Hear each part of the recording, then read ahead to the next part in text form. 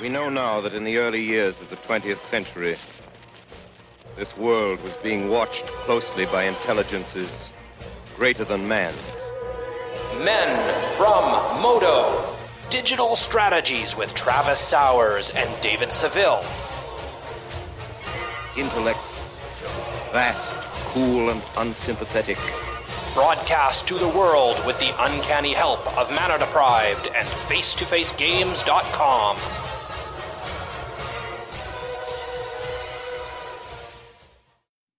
Greetings, people of Earth. We are the Men from Arena, and you're listening to episode 34, Closed Alpha. My name is David Seville, and I have Travis Sowers on the line with me this week. How are you, sir? I am fantastic. How are you, David? Very good. Recently married, Mr. Sowers. Or did you change your last name? Nope, still Mr. Sowers. Although everybody on stream did call me King Volcano today. I married my longtime fiance, Kelsey, whose screen name is Queen Volcano, and I appreciated that. It was a lovely ceremony, and I'm a lucky man. Outstanding. You look like you've let yourself go since you got married, though. You're gonna have to get on the treadmill or something. Do you mean because I look fat, or because I was playing really terribly on stream today? Little column A, maybe a little column B. Okay. I could kind of see that. No, congratulations, and I didn't get you a wedding gift, but we'll get you something nice here soon, I'm sure. The time that we spend together is the real gift, David. I'm going to pretend like you didn't say that and carry right on with the episode. So first, we've got an apology that we have to issue for last week. So last week we recorded an episode 34B or 34A, I'm going to call it, which was a goodbye to Hour of Devastation. And one half of the recording made it through, and one half of the recording did not make it through. It was entirely garbled. So what ended up happening is we didn't have a usable podcast. And then, unfortunately, we didn't have enough time in the week to record because you were obviously getting married and had a lot of prep work to do. So we decided to kind of can that option. And we'll talk a little bit about what we talked about in the podcast today for a few minutes. But then we were presented with an option for a new topic this week, which is kind of important. It's the all about Magic Arena, hence the title change this week, Men from Arena instead of Men from Modo. So apologies to faithful listeners. That's kind of two misses in a row on the podcast side of things. And I know we said that we would be weekly, and here's to being weekly from here going forward. We were sort of weekly, though. Like, I don't know. I've mentioned it on stream. I don't know that we've mentioned it on the podcast because we hadn't done one in so long. We were planning to have Ray come on and talk to us about signaling, but we had some technical difficulties on that one as well and ended up just recording it live on stream. So that was posted to Mana Deprived. If you're catching this on the podcast feed, you can go back and hear that conversation about draft signaling, which I think was a good one. We called that episode 33 and a half, I believe. Yeah, and we did a live draft as well, which was kind of fun. You're not going to get that on the regular podcast. So yeah, so episode 33 and a half, Ray of Command, I believe we called it. So go check that out. You can watch the video. We interact with chat a bit, and it's a lot of fun. And I enjoyed it. It was kind of a spur of the moment thing, and Ray's a really smart fella, so especially when it comes to drafting. So is very, very useful topic if draft is your thing, and you don't mind watching the Twitch feed instead of listening to it on your phone. So so we recorded it all last week. I don't want to spend too much time on it because we've already talked about it, and we have a lot of stuff to talk about on this episode in terms of Arena and all the excitement there. But we need to say goodbye to Hour of Devastation. I think on the failed recording, you asked me if it was in my top 5 draft formats of all time, or potentially even top 3. And I said it was up there. I said I like cons more for sure. And in my limited drafting experience since RTR, I don't have like Zendikar experience. So it was pretty good. I didn't draft it enough, which is a failure on my part. I do have another week or so here that I'm going to draft it. I've had some reasonable success with it. I think I'm 4 for 11 on my draft so far. So pretty good. I enjoyed it way more than Amonkhet. And I thought there were really neat lines of play that you could take. And I will fondly remember it when it comes back to like a flashback format or something like that. I played Hour of Devastation sealed today on stream while Cube is out. Yeah, not many people are still playing Hour of Devastation in the streaming community. I suppose I'm a bit of a weirdo in that I don't really understand grinding Cube, because I feel like it was a format that was built to be kind of fun and to play with your friends. And that by putting in a competitive environment where you have to pay money to get to play, it kind of changes the dynamic and the nature of it a little bit. So I'm not one to grind a cube infinitely anyway. That said, normally I'll play a couple cubes and then do the old draft format and be like, oh God, I've got to draft Kaladesh again. Maybe we can just do anything else. Let's play modern. But like, I was actually excited to play Hour of Devastation Sealed and enjoyed it. I will dearly miss this format. It felt like there were so many options and the gameplay didn't get repetitive. One of my biggest complaints about Amonkhet was that even though it was very fun, once you figured out that it's an all aggro game and you're building your deck around 2-drops or answering 2-drops, it kind of didn't change that much. You didn't get a varied play experience. But with Hour of Devastation, when I open a sealed pool or begin a draft, I never know if I'm going to open a River Hoopoe or not, or some other worse card. But there's so many things you could pick and take that were a lot of fun to play with. And I'm going to miss that format. I really hope that Ixalan is as good as this was. Yeah, I agree. Especially from like the experiences that I had in draft. I drafted so many different decks and they all felt viable. And I don't think I felt that for at least the last couple of sets. Do you know what I mean? Like Aether Revolt and Kaladesh. There were some not even clearly worse or strictly worse archetypes, but if you didn't get some of the more powerful artifacts, you felt like you were behind a freight train and things like that. Literally. But in this format, especially, it feels like I can draft jank and have a chance, like have a fighting chance. If my draft train wrecks, I still feel like there's enough smaller synergies and enough card value out of even just the average cards in my deck.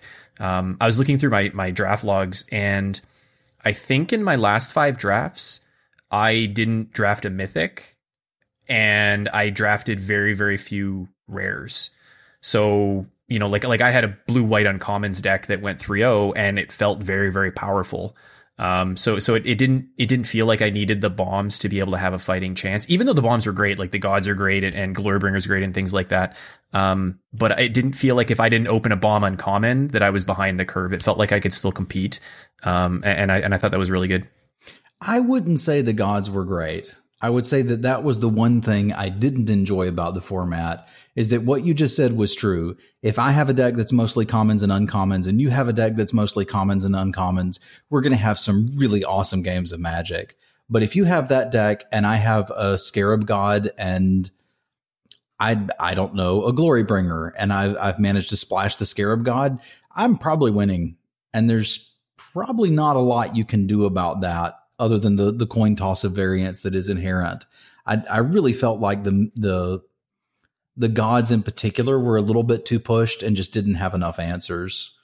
There were some powerful mythics in this format, and I know it's silly to complain about mythics, but it is still frustrating to lose to those when you have a good draft and you're playing to the best of your ability and you've stabilized it too, and you're turning the corner and you're going to win, and no, they have the Scarab God, you lose. So but that is just something that kind of comes with Magic these days, is mythics are very powerful and they're going to win games of limited, and there's kind of not a lot you can do about that. Maybe we should do a podcast one day about whether mythics should exist. It's not bad. We could do a Hyperbolt podcast where we debate 2 or 3 topics. I can argue the side of anything. So you give me the topics and we'll debate them. All right, put that in the file. I do feel like they were a little more pushed here. They still didn't seem as pronounced as they did in Shadows. And I suppose we'll be looking at this some now as we're getting back to Ixalan, but it's because you could get more rares in a set that had transform cards. So even though I don't feel like as many of the rares were just flat broken, you ended up with pools that could, in some cases, have 10 playable rares. Now you had to open a lot of pools to get that. You had to get lucky. They had to all be on color, et cetera, et cetera. But I saw that. I played enough Shadows that was a thing that happened. But I do feel like they were pushed a little bit too extreme, at least on the gods. Yeah. I had a good experience on stream the other day where I kind of tossed my headphones and my head back when my opponent top decked their Locust God after the entire game of me holding Grind to Dust, waiting for an opportunity to kill their god that I knew about in game 3. And then I had to kill flyers, for example. and then they top deck Locust God. I won that game due to their punt, but I do feel you on that one, where sometimes they were just unbeatable. There were some decent answers though, but like if you were playing sealed and you didn't open a Puncturing Blow and play red, there's a lot of things that had to line up in order for you to be able to kill a god. So yeah, I'm with you. And it was weird. Sometimes you'd have the answer for the wrong god. Like I remember siding in a Puncturing Blow against an opponent who had a Scarab God, and then they played Kifnet and killed me with it. I was like, well, there you go. There you go. So, but all of that aside, like that's going to interrupt, one match out of every 20 or whatever the odds are of opening a particular mythic. It's probably even more than that. And I think overall this set was a resounding success, mainly because you had the tools to do everything. I had decks that were aggressive, decks that were controlling, a lot of mid-range decks, go figure, it's limited, but it also felt like the games took longer and you had more options between cycling, flashback on creatures, flashback on your cards. I guess we call it Embalm, Eternalize, and Aftermath now, but it's all just variations of flashback. It just felt like I had more resources at my disposal. Cycling lands were great. Those are a fantastic addition. Like they didn't need anything else to work. They didn't have to be deserts. It was cool that they interacted with some of the cards, but I was just happy to have cycling lands. I wonder how different the format is if they don't have the cycling deserts. Like those 5 cards probably, now that I'm thinking about it more, probably made a much larger impact on the format than most people realize. Yeah. Because like they were deserts that you were going out of your way to pick, not only because they were cycling lands, but because of the Desert Matters cards, right? And the fact that a lot of the Desert Matters, actually, or maybe even all of them, I don't even know if there's any that didn't, cared about deserts in play or deserts in the yard, right? And being able to turn your lands into spells, basically cycling, right, is basically turning it into a spell, cantrip. I think you put all of that together and it's like sneakily maybe the glue that holds the entire set together are like these 5 cycling deserts. I think you're probably right. There's plenty of sealed pools where I've known what my primary color is. I've got 3 rares in that color, and the others I was not sure. And then I looked at deserts and I'm like, well, I've got 2 green deserts. Let's go with green. And like that has swayed me. I found myself picking them earlier and earlier and earlier and being more and more happy with it. And I think it is really that. I still, unless I have 4 other lands in an opener, I will still just play them if they're in my opener. I don't look at them as like something I'm trying to hold to cycle with the intent of doing that. I look at it as once I've got 7 lands in play, everything I'll draw from there can get cycled to try to find me some more action. The format wasn't that slow that you could just, derp around and cycle your lands. And like all it took was me cycling one once and then missing, land drop 5 that I actually needed in the deck to kind of get that through my head. But I do think the deserts, I guess deserts mattered to every card, to everybody. They were just important. Cycling a desert to try to find an untapped land was probably like the worst play you could make with those things. Yeah. It's like, I need my 5th land. I'm going to cycle it to try to find an untapped land right now. Yeah, that was bad. I've done that. Not anymore, though. Not anymore. Just play them. But I think you're right. I think those are really important. What was your favorite card from Hour of Devastation? I got to play a lot with the Vizier of Anointed after talking with Ray and realizing kind of what a powerhouse it was. But I'm not sure what the phenomenon is. I'm sure that I would remember the name if I saw it. But there's a phenomenon where like somebody or like you see something or somebody mentions something and then you start seeing it everywhere. Sharpshooter fallacy. Is that what it is? Sharpshooter fallacy? I think so. I thought it was like the Bernie Madoff, not Bernie Madoff, but something that sounds like Bernie Madoff phenomenon. It's like the Bynes Mardov phenomenon or something like that. No, that's a Ponzi scheme. Where, after he mentioned it, I started to see it in like all of my next drafts. So I got to play with it a lot. I think I played like 3 or 4 blue decks in a row after that. So that was probably like sneakily my favorite non-rare. I don't know. It's tough to say. I didn't draft a lot of rares. So it's tough to say kind of what my favorite rare was. Probably the Champion of Wits was awesome. Champion of Wits was pretty fun. I've mentioned it already, but I was a sucker for River Hoopoe. I think towards the end of the draft format, I didn't pass any. And when I opened one in sealed, I actively tried to play and or splash it. It was so good. The body was good for blocking. It was decent at chipping in for damage. You couldn't flood out because you just gain more life and draw more cards. I mean, it just did everything. And like, I recognized that it was as good as I thought it was when my opponents would play them, and I would be like, oh my God, what am I going to do? How am I beating that? And when there's a 2-mana card that can make your opponent think that, it's good. So I'm going to miss River Hoopoe. Yeah. I don't think I got to draft that more than once. So, but there's flashbacks for me. I'm sure I'll get to do it at one point in the future here. There's still time. Like I would encourage you, like the Modern Cube isn't bad. Go for it, play a game or two. It's a decent one to jump into, but like I'm probably just going to play more Hour. I'll do a cube or two, but I'm going to keep playing Hour right up until Ixalan's out. You know me, I'm off cube. Yeah, not your thing. Not my thing. Not competitively anyway, so. But if there was cube in Magic Arena that I could pay fake money for, that I could grind by playing the ladder with, oh boy, I'm in. So you have some thoughts on this Arena thing.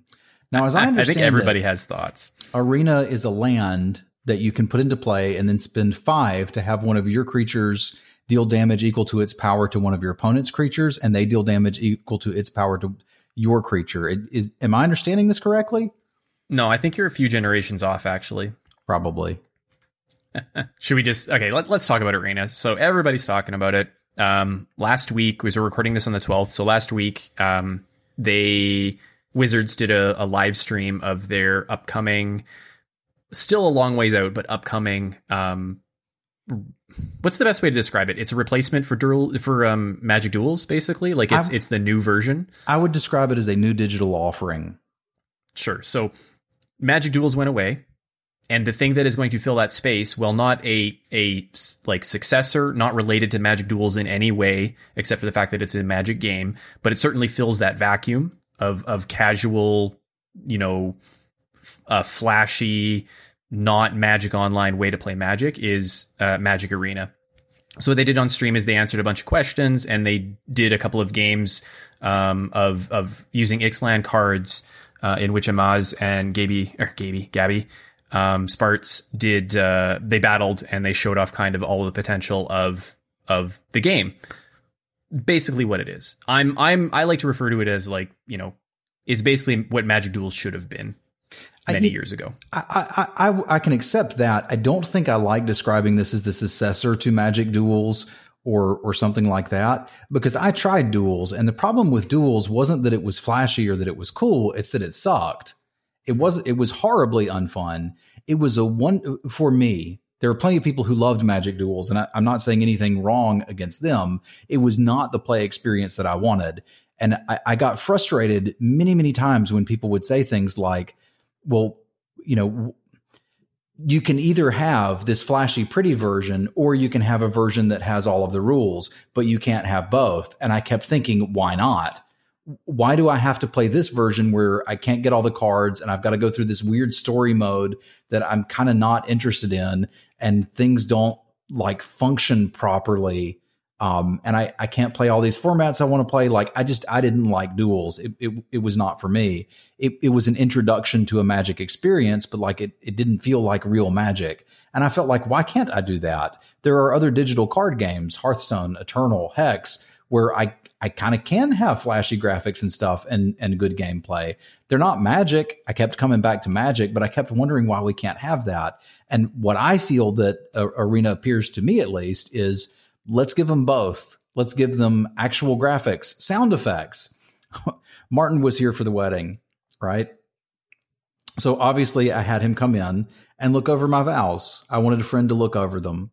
And after we looked over those, he said, there's something I want you to look over too. And I said, oh, what's that? And he loaded up Magic Online and had a sealed pull. And I was like, okay, that sounds about right.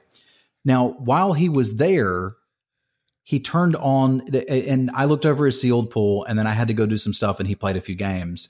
When I came back in this morning to boot up the stream, I hadn't touched Magic since then. It had saved his settings, one of which were the sounds. And they were just glaring and shocking and bad. And I was like, what is that noise? I didn't even recognize that it was a sound at first. And then I had to go in the settings and change it and be like, oh my God, I can't believe we have that. Why can't I have neat sounds? Why?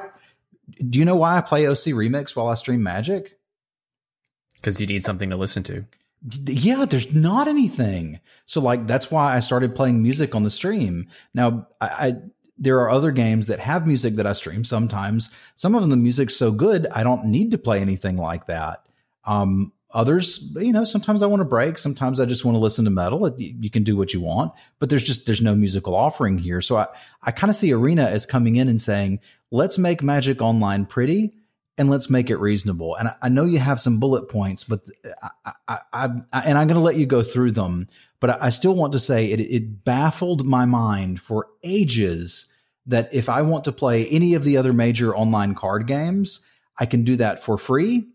And when I show up, they're usually just handing me some prizes because they get how humans work, right? Like you show up, it's free. Here's some stuff. Now I'm invested. Maybe I'll buy some more stuff. And I was like, okay, so what is Magic Online like to get into these days? Because I started in the beta of Magic Online.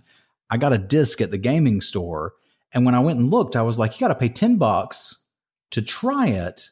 And you don't get any cards. You don't get any stuff. And there's no way to get any for free. So it's like, join any of these other games. They're like, hey, it's free and here's some free stuff. Magic Online, you want to look at it, give me $10 and then get your wallet out. And I was like, that's just crazy. And I feel like maybe they're going to fix some of that too. We'll go to the bullet points now, though. No. Forget the bullet points. We're on the rails now, or off the rails now. I guess you want to go that way. So I'm just going to do some counterpoints here. So I don't mind at all the Magic Online experience. Okay. I don't mind that it cost me $10 to enter because I had done my research. I agree with you that it is not very intuitive to get into and it doesn't reward you, doesn't incentivize you for getting in. That being said, I kind of don't mind that on Magic Online because I feel like it kind of raises the bar of the Magic Online experience. One of the things that I don't like about Hearthstone and potentially Eternal is that there's no stakes, right? Yeah. Like there's very little on the line when it comes to those games. When you're playing any game with a ladder, like Eternal, Hearthstone, whatever, those are the two that I've played. Hearthstone was fun at first. I got to explore it, it was really cool. And then I got in there and then I didn't care, because there was no reason to play. And I find that with Magic Online, because I have some kind of real dollar investment on the line, it's a little like gambling, I guess, if you want to look at it that way, because I put my money into the draft, right? And a certain amount of money comes out of the draft. And if you do well, you get more of that. And if you do poorly, you don't get as much of that, right? So I feel like it makes the Magic, like the gameplay experience to me, the competition is more important to me when I play on Magic Online. Now, that being said, I like the games. At least I used to like Hearthstone. But Eternal is fun. It's just, it's more of a casual thing for me, right? And it's more of a, like, I go on there and play when I don't really care whether I win or lose. Like, I'm still going to play to win, but because there's no consequences to losing, and I'm not putting any kind of real dollar in, I'm just putting my time investment in. To me, whether that's right or wrong, because I should be valuing my time with a dollar value behind it, I should say like an hour of my time is worth maybe a few dollars or something like that. To me, I don't get behind that. Slight tangent, but like fun has a value. Don't prioritize your time in life to the point that you forget to have fun. Sorry. Well, but if I'm going to go on there and play 3 hours and just lose, like, it would have been better to me to maybe, spend a few dollars and buy some packs and then lose. Yeah. Do you know what I mean? Like I'm not getting anything out of it when I grind and I lose, for example. But like, so I look at those, I kind of think you have to look at those as two completely separate experiences. And you're right. There should be a Magic experience in which it can cater to the folk that want to play casually or potentially more competitive in that ladder environment with the breadcrumbs, with the rewards, right? The carrot on the stick, because that is the way that the game has moved. I think the problem is Magic Online is deeply entrenched in a model that can't necessarily be quickly changed to that. Do you know what I mean? And they're starting to go that way. They're trying to go that way, right? I know a lot of people don't like the play points because you can't get that money out. But what the play point system allows Magic to do eventually is keep a lot of that, like, get rid of the tickets and keep a lot of like the play point thing and keep that money inside the Magic Online economy potentially by using play points like Hearthstone would use gold, right? Where they can give you play points easier than they can give you tickets and packs, let's say, right? It's easier for them to conjure up, not easier because it's the same effort, obviously, like digitally, but it's easier for them like financially from an accounting perspective to give you 200 play points than it is to give you like 5 or 6 boosters, which actually have a link to a physical, tangible product in terms of redemption, right? So I think there's enough of a gap there, and you're right. It would be great if Magic Online could do that, but that's where Arena's coming in, right? And they are late to the party. But the fact that they started this, I think it was like 2 years ago, I think I heard, shows that they have been thinking about this. And the reason they started thinking about this was because Hearthstone came in and made such a huge splash, right? This is a direct response to that. Magic Duels and Duels of the Planeswalkers attempted to fill that space, and the problem is it was poor. And like Magic Duels especially was bad. Duels of the Planeswalkers had some pretty good versions. Like I want to say like 2013, 2014, somewhere in there, there's a really good Duels of the Planeswalkers. But the problem is you weren't incentivized to spend any money on it, right? Because it wasn't perpetual. You weren't getting new sets and things like that. Whereas that's what Magic Duels was supposed to be.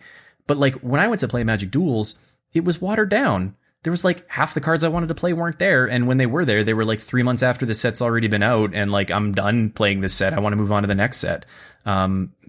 It just wasn't the same thing. So I agree with you. However, I think it's unfair to criticize Magic Online for being that model. Mostly because I think they're stuck there and I don't think they can get out of that model. So you're kind of like kicking them when they're down. Yeah, and I to be fair to Magic Online, and then to be fair to Hearthstone and Eternal, I have a couple things I want to address. I did play in the beta for Magic Online. When it came out, it was absolutely revolutionary. No one knew if people would pay real money for digital cards. Like that wasn't a thing that was proven. The reason they tied it to redemption was to make people feel safe about doing that. So like, this is grandpa. Yeah, it's 20 years old. But for what it was doing then, this is amazing. I do think that times have changed and it's starting to look a bit like a dinosaur. And I do agree with a lot of what you're saying, that when I play, I definitely want there to be something at stake. And I didn't get that when I was doing ladder play and other card games.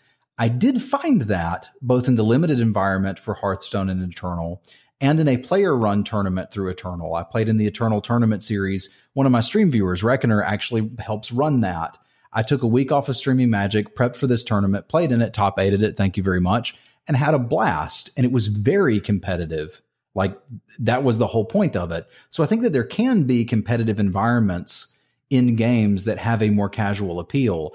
I don't think it has to be either or. I don't think it's Angry Birds versus chess. I think it's how do you want to play Magic? And there's a million different ways to play that. From the kitchen table, I mean, I was playing on the sidewalk when I was a kid in high school, to at the Pro Tour, and everything in between, and it can accommodate all of those. I think that perhaps Arena is going to be a platform that will let us have more of those. There's some questions in their FAQ about competitive play. And if there is company that's the last thing I need to see, is that there's company sponsored competitive play, and I'm 100% in. That said, I'm going to try it one way or the other, but that's what I'm interested in.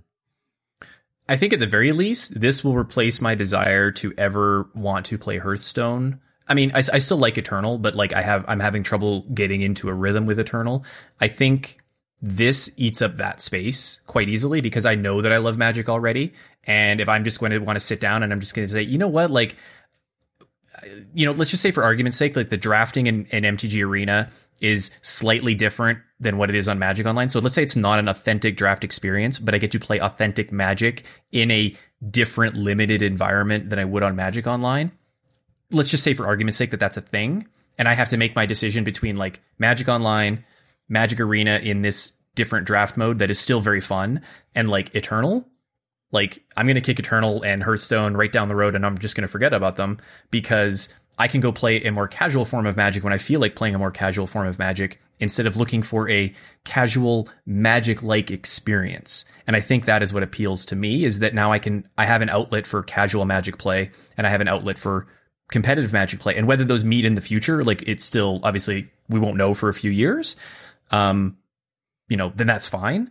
But like, I like having that where I can, if I want to go and grind for like an hour on the Magic Arena ladder, I'm actually looking forward to that, because right now it's like, well, I could install Hearthstone if I want to kind of do like casual card gameplay and not really care about it. And that's not really something that I want to do. I want to be playing Magic, and I think this is a really good opportunity for me to just play more Magic. So let's enter the wild speculation phase for just a minute, because you've mentioned something of it there in the what if the draft experience isn't authentic Magic. They've been very careful to say everything so far has been authentic Magic. But what I think you mean there is the draft that's available in Hearthstone and Eternal, which are also the two other competitors, I guess, to Magic or other online card games that I have played, don't involve the draft portion with other players. It's a solo play experience. Now, Hearthstone doesn't pretend that it's anything other than that. They're just like, hey, here's 3 cards, pick the one you want. Eternal has this very interesting loop and series of systems in the back where you are seeing packs of cards that other players have drafted from, but it was a long time ago that happened. So technically you are reading signals, you're not, and you're sending some, but the ones you send don't matter because you're not getting packs from them. Either way, you're not drafting with other people. You're sort of time traveling and drafting with people from the future and the past. I'm not even sure that I entirely understand it, but I've got an hour. I can literally launch it, make a pick, close it, come back 2 weeks later and have the pick still waiting for me. So I imagine what you mean is, are the drafts in Magic Arena going to look like that? Or are they going to look like 8 people need to get together and let's crack some packs? Right. And we kind of went through this turmoil when we went from pod to league play. I mean, obviously not to that same extent, but we had a very similar conversation where it was like, well, is like cross pod play authentic draft experience? And it turns out that, yeah, like it kind of was, with the exception of, you know, maybe you don't worry about what bombs you pass. Right.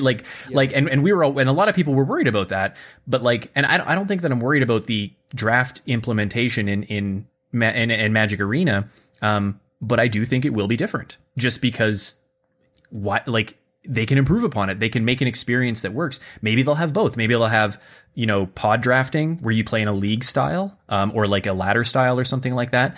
But then they probably also have, you know, like a Hearthstone Arena style where you get a very small selection of cards and you're building a very different deck. It's still like limited for lack of a better term, but it's going to be a different drafting or different sealed experience. That's not a bad thing. I'm very excited to see where that goes, but I definitely think that means that there is still going to be, and they've said as much, where, you know, this is not a competitor, or viewed as a competitor, and not going to eat into kind of the MTGO space. Like Magic Online is not going anywhere anytime soon. But like if there's 2 different draft experiences, then I'm going to be splitting my time between them. Like it might be 80% Magic Online and 20% Magic Arena. But if that other draft mode is not, quote, authentic draft, but it's still fun, I'm going to play it and it's going to be fun and it's going to be casual and it's going to be, you know, as competitive as I want it to be.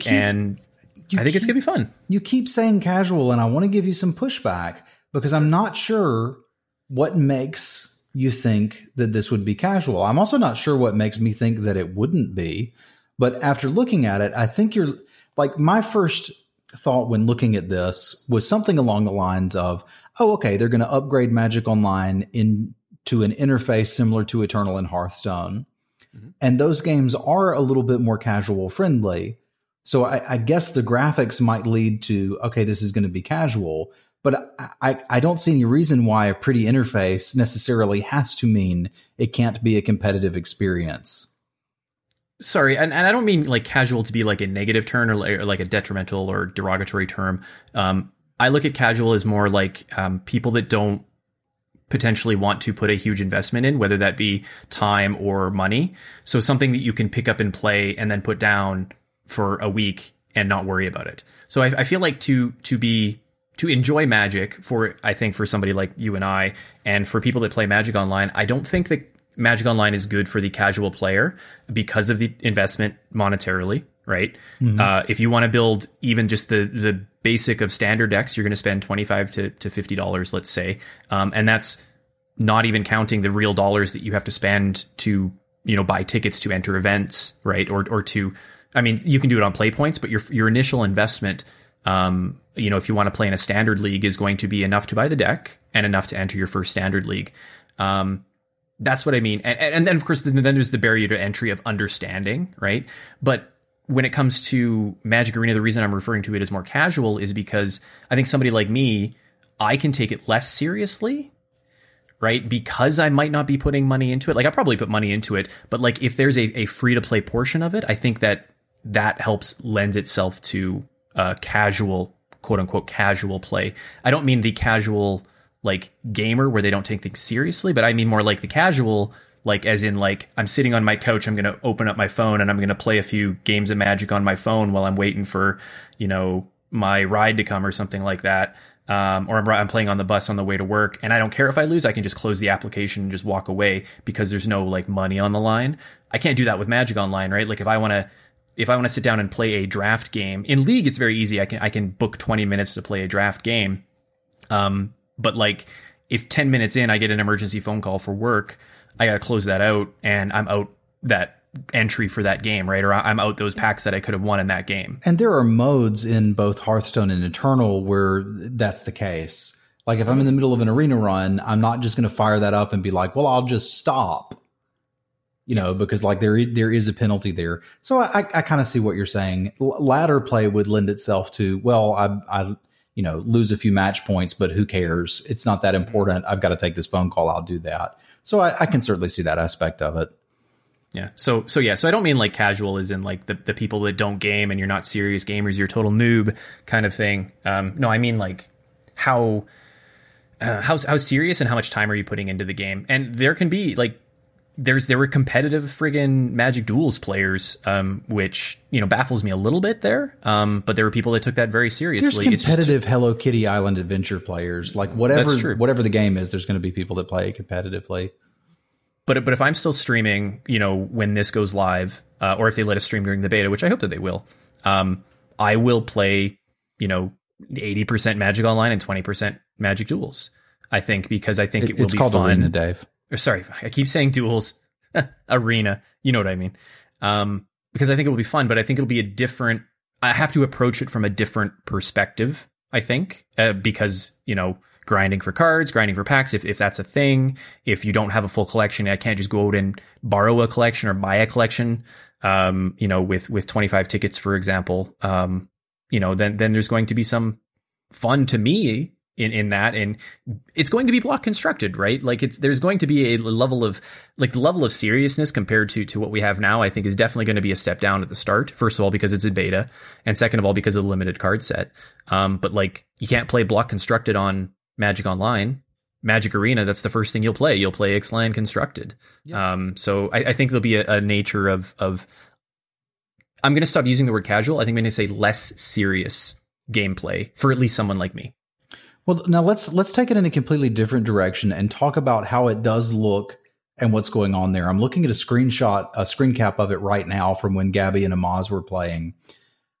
I was streaming today and had people suggesting lines of play, such as blocking a 3/6 with a 3/3 because they couldn't read the power and toughness on the card after it had been pumped.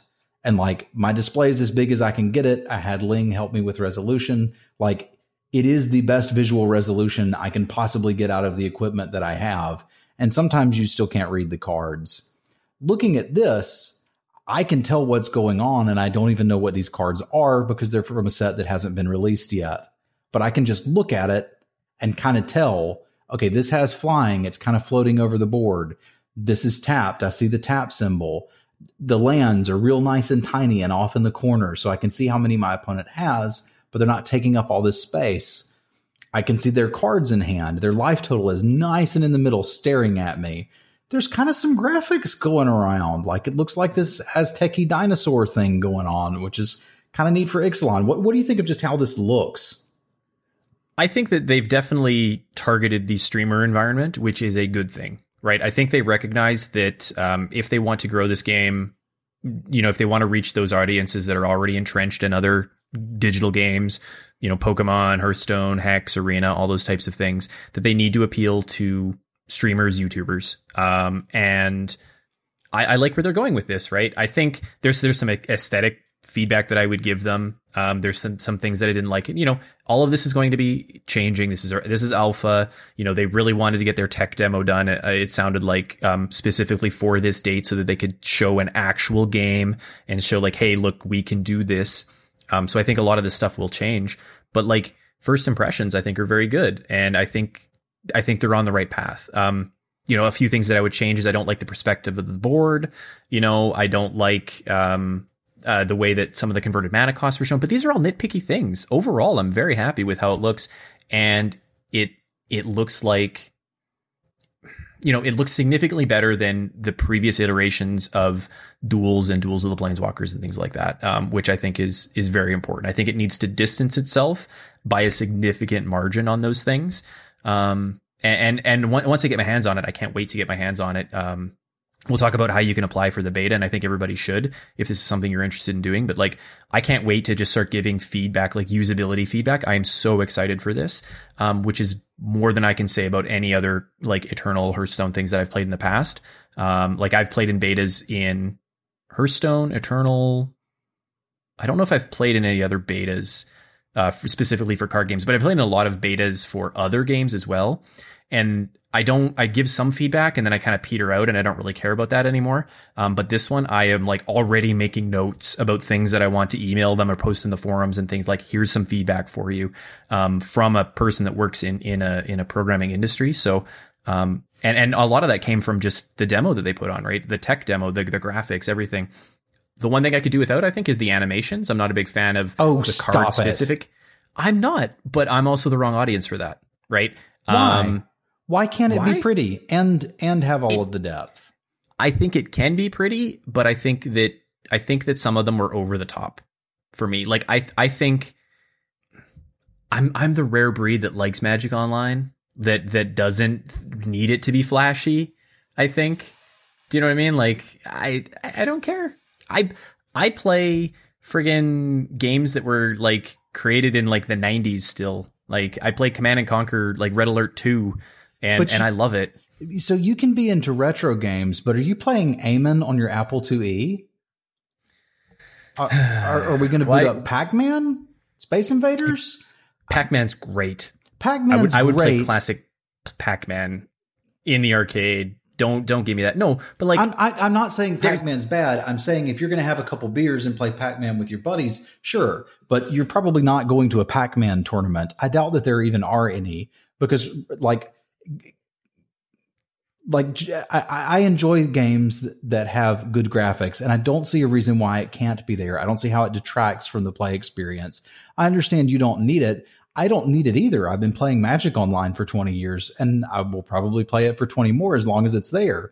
This is going to kill Magic Online, though, right? Like we should all just sell dead. Just sell your collections. I'll buy them for pennies on the dollar for you. I'll do you a favor. No, but like. We should talk about Magic Online being dead, but like I think all I'm saying is I think the animations are cool, and I think you're going to think they're cool too when you play it some. You're going to be like, probably. Oh, neat, I destroyed that and it actually exploded. I cast a fireball on this thing and it caught on fire and ran off the side of the screen. That's pretty neat. Yeah. Like I do like, one of the things I do like from Hearthstone is the fact that like everything had a voice and the animations and things like that were very cool. I hope that in Arena it's not over the top and unnecessary. So like there's the type of these animations and things like that add value to it, and then there's the type that is over the top and too flashy that actually takes away from the experience. And I don't want it to take away from the Magic experience, but if it enhances it, I'm all for it. And I'll be the first to admit if it's cool, right? Like I'm not that type of person that's like, Facebook starts to get popular and it's like, oh, I'm not going to be on Facebook because everybody else is on Facebook and I'm going to poo-poo it, when secretly deep down I really want to be on Facebook. And then like 10 years later, I'm still not on Facebook and try to hold out. I'm like, no, I'm not on Facebook. I'll never admit it's good when maybe it was good at one point in the past.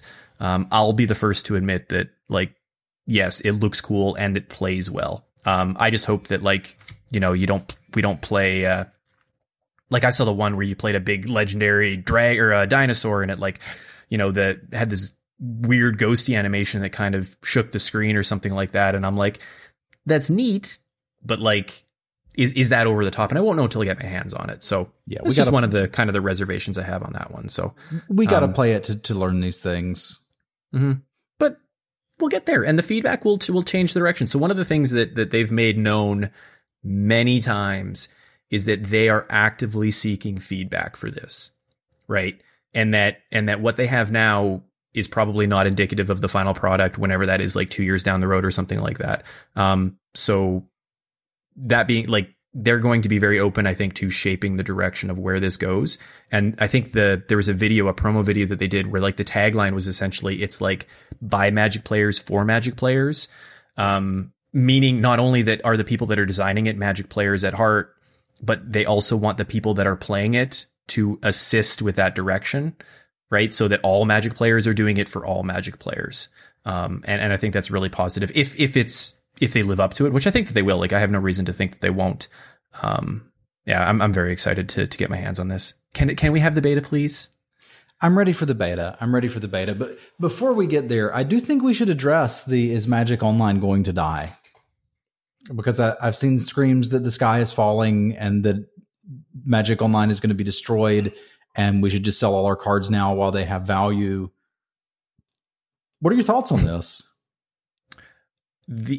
If the sky is falling, and that is a big if, it is falling very slowly. Very slowly. And I would hope that Wizards would let us know that the sky was falling far enough advance and give us a reason or a method to move from one to the other. Meaning that I don't think Magic Online will go away. My cat is meowing at me. He agrees. I don't think that Magic Online will go away until Arena can fully replace what Magic Online does. And I think that's a big if, to be honest. I do too. They have not. One thing I've noticed that they've definitely not mentioned, they've said that you will eventually be able to play Standard and Draft. I think I heard Sealed somewhere. I know that I didn't hear Vintage and Modern and Legacy and Flashback drafts. Who knows where that could be? We're very early in the process, and maybe that's something that they could add, and we can do all of this cool stuff. And I could see a day where they're able to do all of that, and this game is hugely successful, and there's Pro Tour qualifiers, and there's a special Pro Tour for Arena, and it's huge, and it's a big deal, and they're like, hey, we'll just give you all the cards that you have in your old Magic Online account, no big deal. Like, that could happen. The other way that this could happen is that this flops, and we're all playing Magic Online still a year from now, and they're like, well, yeah, that came out, and it sucked, and nobody played it. Yet another one could be that this is just something that's useful for playing Standard and like a cheap draft now and then. But if you want the competitive play experience, you still have to go to Magic Online. And this could be a vehicle to fuel people towards Magic Online. The short answer is we just don't know. I haven't sold my collection yet, nor am I planning to at this time. I think the only reason you think the only reason you should sell your collection now is not because of Magic Arena, but it is because just in general, the cards on the Magic Online economy are going down because of the changes to redemption and the fact that packs are cheaper and drafts are cheaper and more people are playing. That is more of a threat to your Magic Online collection than Magic Arena is. Agreed. Right. So, and we're so far off. Like, we're probably 2 years away from, I would guess, right, from actually being able to play a non-beta version of Magic Arena. And even then, there's still, even if then they said, hey, we're going to shut Magic Online down, it's not going to be for another 2 years after that anyway, right? Like, there's probably at least 4 years. Nothing lasts forever. We'd be fools to sit here and think that we were guaranteed to be playing Magic Online until we're 85. It will die eventually, right? Either Magic will go away or Magic Online will go away and become something else. But like, that's like, you've got at least 5 years, I would say, before you have to start worrying about that. So we're streaming for at least a few years. Twitch might not even be around in 5 years. Who knows? Things could change. If the sky is falling, it's falling very slowly and nobody's noticing it. Yeah, agree. So I do want to make sure that we at least hit how to get into the beta. What other things did you want to cover that we have not necessarily hit yet? I think the big thing is that we didn't really talk about the fact that they are hammering home that this is going to be an authentic Magic experience. They've used that. It's a very curated phrase, authentic Magic experience. And that means that the gameplay is Magic.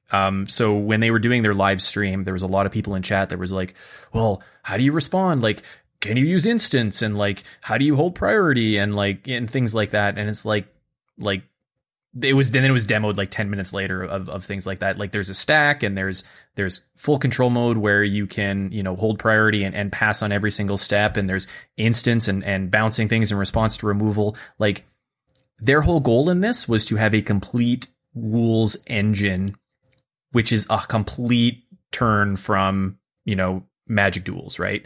Magic Duels was a watered down, neutered version with cards that only worked. Like they cut all the cards that they couldn't program. And I imagine they had to do all sorts of like specific interactions between cards and things like that. And obviously that was a recipe for disaster. But like this is a complete Magic experience within the game, right? Within a match itself, not necessarily from drafting and building your deck and how you get your collection and things like that. I'm specifically talking about within the game, which I think is the most important piece, right? I think so too. And I think I am getting that when they say authentic Magic experience, they don't mean like Olive Garden is authentic Italian food. Mm-hmm. They mean this is actually what you know and understand to be Magic. You will be able to lightning bolt their creature in response to an aura, assuming they add a modern card set. You will be able to lightning strike their creature in response to an aura. That's probably a better way to say it because we know that's coming back. I would like that to mean that there will be authentic things outside of it. I'm very hopeful that Draft and Sealed will be here and that they will be done with real players at that time. I'm going to check it out if it's not. I'm not going to poo-poo it until I've tried it because I was initially very hesitant about draft leagues. And they're the best thing that ever happened to Magic Online. Like I was so wrong to be trepidatious about that. But that's what gave me hope. I was one of those guys in that chat thinking, okay, they're just casting creatures and attacking each other. Where's the counterspell? Where's the combat trick? Show it to me. And they did. And then I was like, okay, and how many hundreds of dollars is this going to be? And they're like, it's free to play. I'm like, ooh. I set up a little bit. I'm like, I'm actually kind of excited. So if I can get an authentic Magic experience with cool graphics that I can play without having to spend a bunch of money, why would I not want this? Yeah. Yeah, I'm really looking forward to it. I can't wait. I love these types of things. And we should actually talk about how we get into the beta because we're very close to it, I think. We are. So what's the deal? Do you have the website up there? I do. You need to. The one I went to was wizards.com/en/mtg arena. I'm sure there's a better link for it. I think it's playmtgarena.com or .net. Just search on Google for Play MTG Arena. But yeah, there's a whole beta sign up there too. Here, I'm literally doing the search right now. You got it. Play MTG Arena gets you here.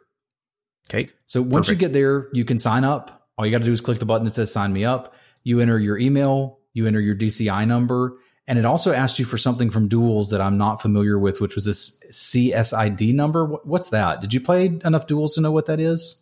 I didn't spend any money there, but I imagine that if you have an account, that is probably that. So what they're looking for is if you've played Magic Duels, you will get potentially priority access to beta.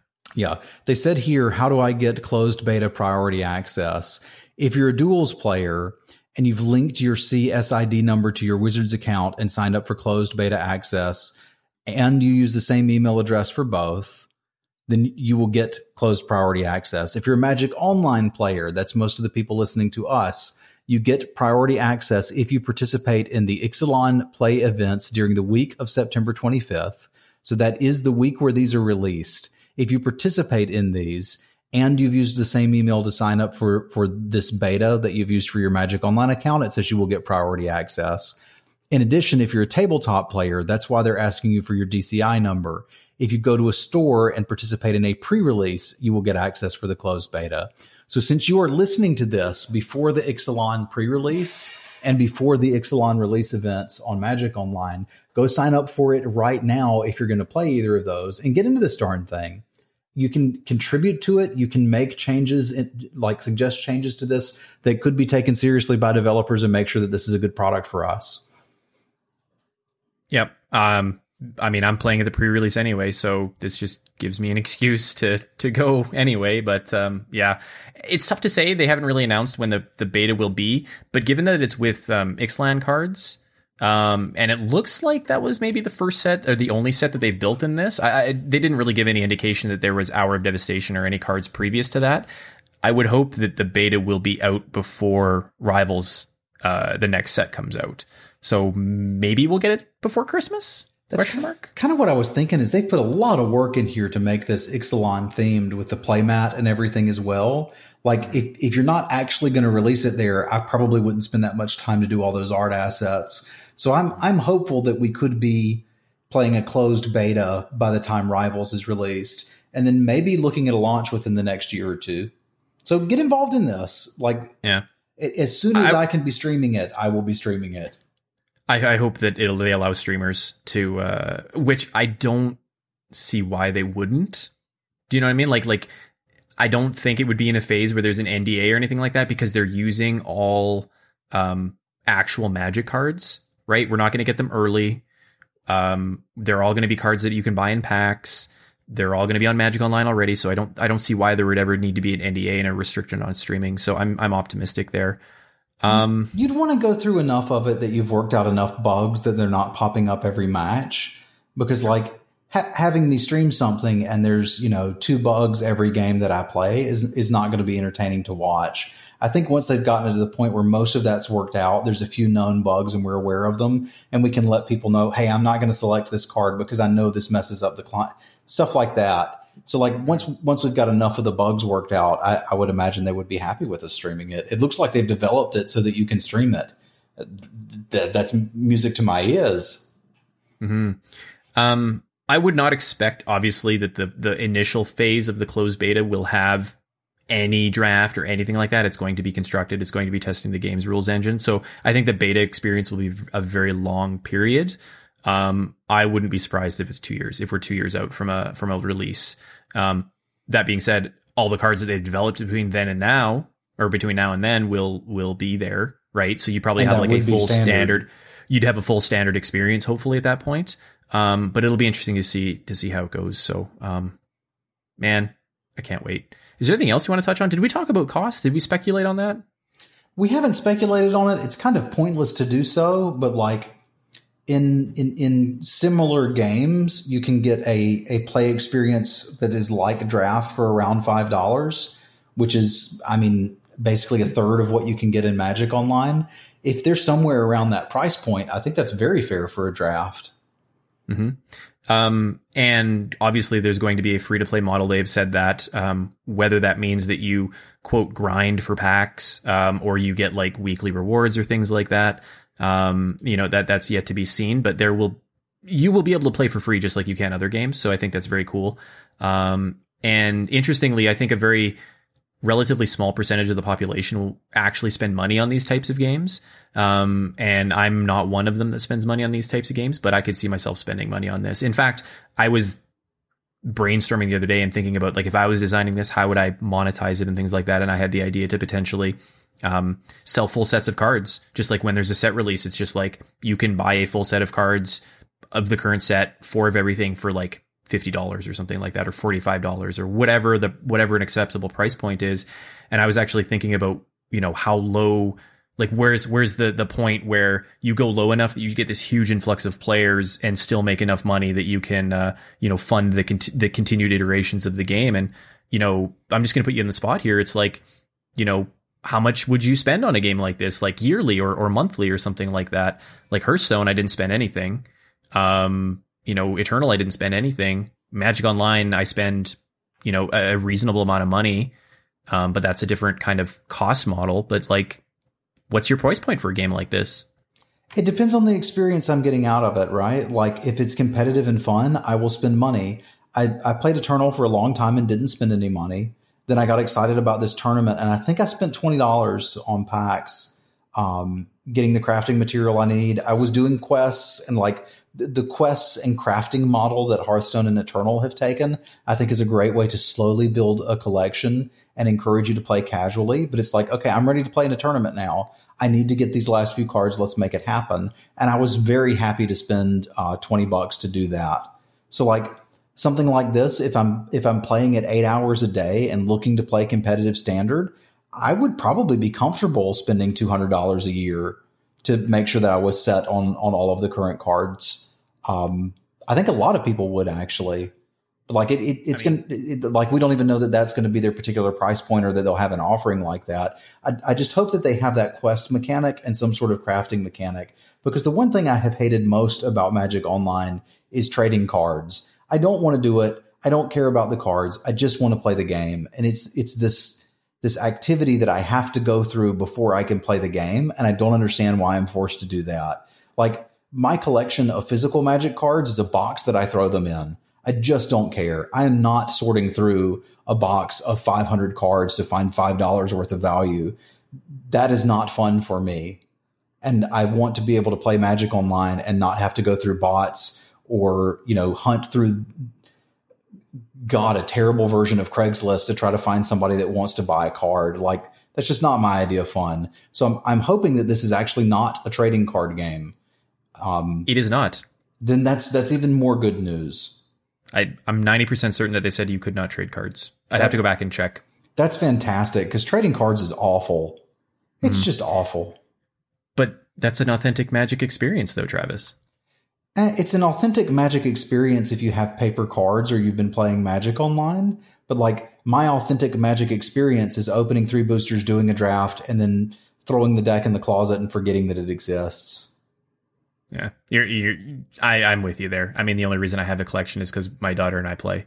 But like, if I didn't play paper Magic, I don't care. I mean, I don't care about my digital collection currently. I'm never going to redeem anything. So, yeah. I never have. I've played it for as long as it has existed, and I have never redeemed a set.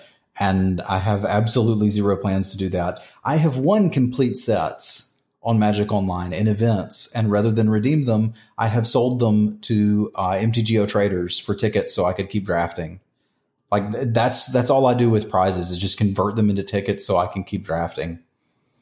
Now, here's an interesting thing, and this is related to the cost. So most people have a not a limited gaming budget, but let's say, or a fixed gaming budget, but certainly there's an upper limit to what they spend. So let's say you have X dollars to spend on Magic Online. Are you going to split that up between Magic Online and MTG Arena? Are you going to take some of the money you would normally spend on Magic Online and now spend it on Arena? Or is Arena like a whole new entrance to that, and you're okay spending, like, continuing to spend the same amount of money on Magic Online and also spending new money on Arena? It depends on how good the game is, man. If it's as good as I hope that it is, I'm probably not going to play a whole lot of Magic Online anymore. If there are competitive events on it, something akin to a Pro Tour qualifier, like, I don't really want to play Modern. I play Modern because there's Modern PTQs. Mm-hmm. I'm not excited about Modern. It's not a format that's near and dear to my heart. It's just something that I had to learn so I could play in the competitive events in Magic Online. So for me, if I can play Standard, Draft, and Sealed in Arena, I don't see why I would put any more money into Magic Online. I kind of feel like they should do something to tie all of their games together. Like, I still don't understand why, if I buy a paper pack of cards, I don't get a promo code to punch in somewhere. Like, Magic Online has had the ability to enter promo codes for a long time, but the only one I remember got you like a free Avacyn, alternate art Avacyn's Pilgrim or something a long time ago. And then that box has just kind of been sitting there ever since. I thought for sure we were going to get a code to like turn paper boosters into digital boosters. So I don't know where the money's going to go yet. I'll have to play it, but I would still consider this under the Magic budget umbrella. So like, if I'm spending, I don't know, hypothetically $20 a month on Magic and $10 on other gaming needs, this would probably cut into the Magic budget, not the Heroes of the Storm budget. Mm-hmm. I think, just looking at this, that this opens up a new spending. Like, this, it will actually get more money out of me.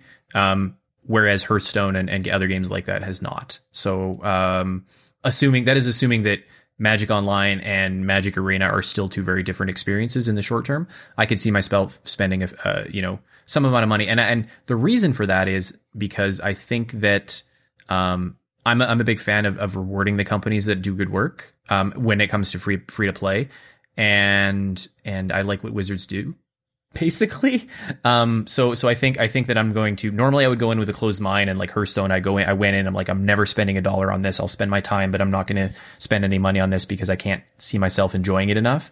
And this is a Magic experience, and I like to spend money on Magic. It's a hobby of mine. So I could actually see them pulling more money out of my pocket, which is, they should see that as a win, I think, from them, because I think it's very hard to get my gaming dollars out of my pocket. But I understand that I might not be the norm, right? But they need to make it appeal to everyone, right? They need to appeal to the new Magic player, which it looks like they're trying to do. Especially like hooking it up to like pre-release, like, beta signups. I could see them doing things like, hey, like go to a pre-release and get a promo card, or get a booster or something like that on Magic Arena, which maybe that's next for them, right? Like once it takes off, maybe they, instead of putting MTGO codes in these packs, they'll put Magic Arena codes in these packs. Yeah, why not? It looks like they want this to be their introductory game. I'm just wondering if it can be more than that. Like I said, it's the competitive play thing. That's really why I stopped playing Hearthstone and Eternal seriously. Like I'll still do a stream now and then and play those games because they are fun. But it's actually like there's no way in the client in Hearthstone to go find a competitive event. You've got to do a bunch of Googling and look at a bunch of stuff. And like, I'd rather just play the game. And with Eternal, there are some competitive events, but currently they're player run. Now, again, that's a game being designed by a lot of professional Magic players. I assume they'll build something into that eventually, but they haven't yet. Whereas in Magic Online, I can go in and it did take me a while to learn how to navigate the menu. But once I got it, I can click a few buttons and be playing in a serious, I can play PTQs every Sunday. And I have been for the better part of a year. Like that's just not something that I can get from other games. And if they're able to do something similar to that in Arena, I'm ready to jump in. Mm-hmm. I think unless you have anything else to talk about, or like that's a pretty well-rounded discussion. I think we hit all the points that I wanted to hit. So the one thing that I wanted to close on, I think, is like the potential for things that they can do here that they can't do on Magic Online. And I think there are some cool things that they can look at in other games. In particular, we keep talking about Hearthstone. I don't know if it's kosher to talk about Hearthstone and things like that on like a Magic podcast. But I mean, it's out there, right? It's a game that people play. I've played, you've played, everything. But like the tavern brawls and the things like that, like these special game modes that come around once a week. I mean, Heroes of the Storm does this really, really well, where every week they have a different brawl. Hearthstone does it as well. If they could do something like that on Magic Online or on Magic Arena, all of a sudden now they're starting to capture a different market, and they're starting to bring, fun and exciting online only things. Like you can't do this in paper Magic, and authentic Magic experience, and jamming that peanut butter and chocolate together into a delicious cup of sugar and fat. You want to I think that would be a huge brawl, win, don't you? There you go. Right? Actually, that's a really good example, because they do that on Magic Online, which is very difficult to do in paper. Like I actually saw somebody with a collection. Somebody put it on Reddit or something like that, and I thought it was very cool. But like you without a lot of effort, you can't do something like that in paper. And there's a lot of other things that they could do. Right? They could do kind of like an arch enemy type thing on. Where one person, you go into the arena and into the quote unquote tavern brawl, and one person gets Nicol Bolas and starts at 40 life and has a bunch of super powerful cards, and the other person, has to work from behind, and it's just this totally casual, free play experience that completely changes your perspective of Magic. And I think there's a lot of potential there. Obviously, they're not going to do that right away, but I think if it takes off, I think there's some really cool things there, and that's one thing that I would really like to see. I'd like to see, for lack of a better term, a tavern brawl style event that you could just kick back and play for fun and not care and still enjoy Magic. I think something like that would be really cool. You know what I want to see? I want to see a truly online GP or Pro Tour, one that is conducted from my house in my underwear, if I so choose, streaming if I so choose, where the premier event isn't qualifying for a paper event. It's just winning a digital one and then maybe getting flight out to a stadium or whatever to play on the big monitor somewhere. I would love for Magic to grow to the point where it can have a digital only audience. Like, so many people ask me while I'm streaming, are you going to nationals? Are you playing in the paper PTQ this weekend? And I have zero desire to play paper Magic anymore after experiencing Magic online, right? Like, I've gone to GPs. The food's terrible. I got to wait a long time to go to the bathroom. There's all this time between rounds. Like, the cool thing is I get to meet stream viewers and hang out with people and see friends. So like, I will still go to the ones that are in destinations that I want to go to or where I have friends. I'll try to make Montreal or Toronto once a year. And when there's one in Richmond, like, I can walk there. I may as well do that. But like, other than that, I just don't want to play paper Magic anymore. I'm not the audience for it. And that's fine. I'm a man from Moto, not a man from the card shop. But I'd love to see the online thing grow to the point where you're not qualifying for some sort of paper tournament through it. You're just qualifying for a big digital one, basically like a super Mox. That's what I want to see. Mox potentially could return. Yeah, in a big way. We're supposed to get some announcements about that soon too, so maybe we should do a podcast about that. Ooh, yeah, we'll keep an eye out for that. So, all right, I'm good. I'm really excited. Me too. Come by the streams and talk to us about this. We would love to chat with you about Magic Arena while we're still enjoying Hour of Devastation and maybe a cube here and there. And next weekend, Ixalan. I can't believe it's that close. It's bizarre to me that the summer has gone by this quickly. But next week will be our set preview show. Yeah, so get the Igloo stocked. It's going to be winter again soon. Winter is coming. Right on. So once again, thank you for listening this week. Again, we apologize for missing an episode last week. But again, you can catch that episode 33, or you can catch episode 33 and a half, which was the week before. And then unfortunately last week is no longer a thing. But thank you again for listening this week. Thanks to our sponsors, Face to Face Games and ManaDeprived.com. And where can they reach you if they want to talk about Arena or talk about the future of Magic Online or complain about how their collection is worthless? Where can they reach you? You can find me on Twitter or Twitch under the name Simulin, Semulin. So twitch.tv/Simulin, and Twitter I'm at Simulin. And I am at DSavilian, DSAVILLIAN on both. And what's their homework for this week? I would say that your homework this week is, let's say, give us the one thing that you're looking forward to, whether you hope it's there or you've seen it and it's already going to be there for Magic Arena. What is the one thing you're looking forward to the most, I would say? Give us that feedback. Leave it in the comments or come into stream or hit us up on Twitter. All right. Well, I think we're going to leave it there. So once again, thank you for listening. Adios.